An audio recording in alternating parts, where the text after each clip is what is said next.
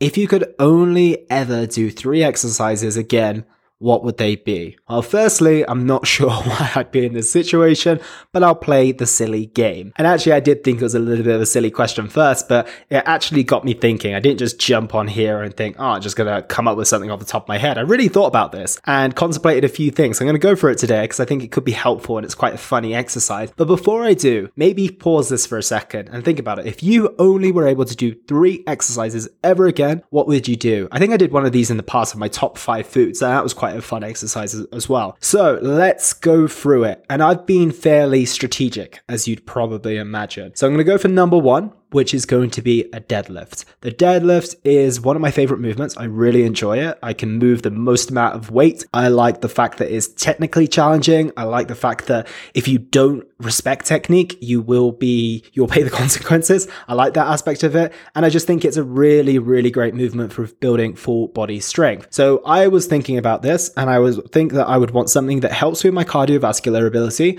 something that keeps me mobile and flexible, and then something that just keeps my body incredibly strong. And that is why I went for the deadlift first. Number 2, and this might be contentious or maybe contested is probably a better word, but I would keep my ability to run. I don't know if I can specifically nail that as an exercise, but because there was no rules to this game, I am going to keep my ability to run. The way I saw this is that if I could only do 3, yes, I could do deadlifts maybe a little bit faster or high reps, but I think being able to run would be far more practical from a cardiovascular perspective. I could do long, steady state runs. I could speed them up and do some sprints and get some HIIT in there as well. And overall, I think that would keep my heart healthy. That would keep my cardiovascular, ability and endurance sky high, so I wouldn't have any issues on that front. I think that'd be a really practical second choice. So we've got deadlifts and running. Again, it might be contested, but I'm keeping it for now. And number 3, this is probably the weirdest of the bunch, but I did think to myself, okay, well, I want something that's going to keep me flexible and mobile. I don't want to waste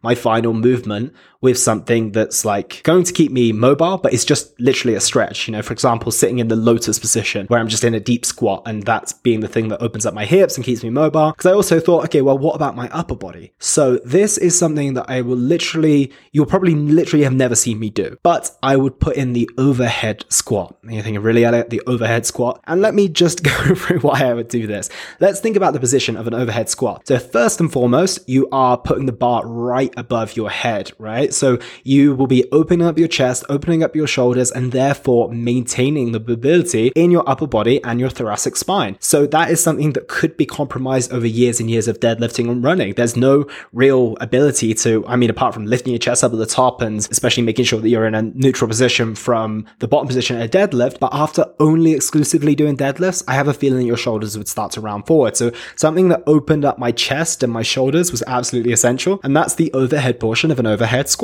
And then I thought, okay, what about this lower body position? And like I said, I thought about the lotus position. I thought that'd be a great approach, just get my hips below my knees and that being a good place for me to stay. But then I thought, okay, well, I'm going to miss out on the strength aspect and the fun aspect and also the overhead mobility aspect. So then we combine the two. An overhead barbell squat would be my third movement because then I would be covered from like an overall mobility perspective. It would also be super demanding on your midsection and your core strength. And also given the fact that I can only do 3 exercises, I would be able to spend plenty of time nailing the technique so that it was a safe and effective movement for me to do. But I think that would cover all my bases. It would keep me flexible, it'd keep me strong, and it would keep me cardiovascularly fit. So have to think about this. I think it was a fun exercise to think about, and it would also be helpful maybe if you've got minimal equipment one day or you've only got a short amount of time, you're thinking, okay, what exercises will be most bang for my buck? And then it will get you thinking in those ways. But fortunately, hopefully, I should say, we have the ability to utilize many different exercises, and that's what I would encourage. Stick with the basics, but don't be afraid of trying something new from time to time, as long as you do it safely and effectively. So that's everything from me, team. Take care, and I'll speak with you all tomorrow.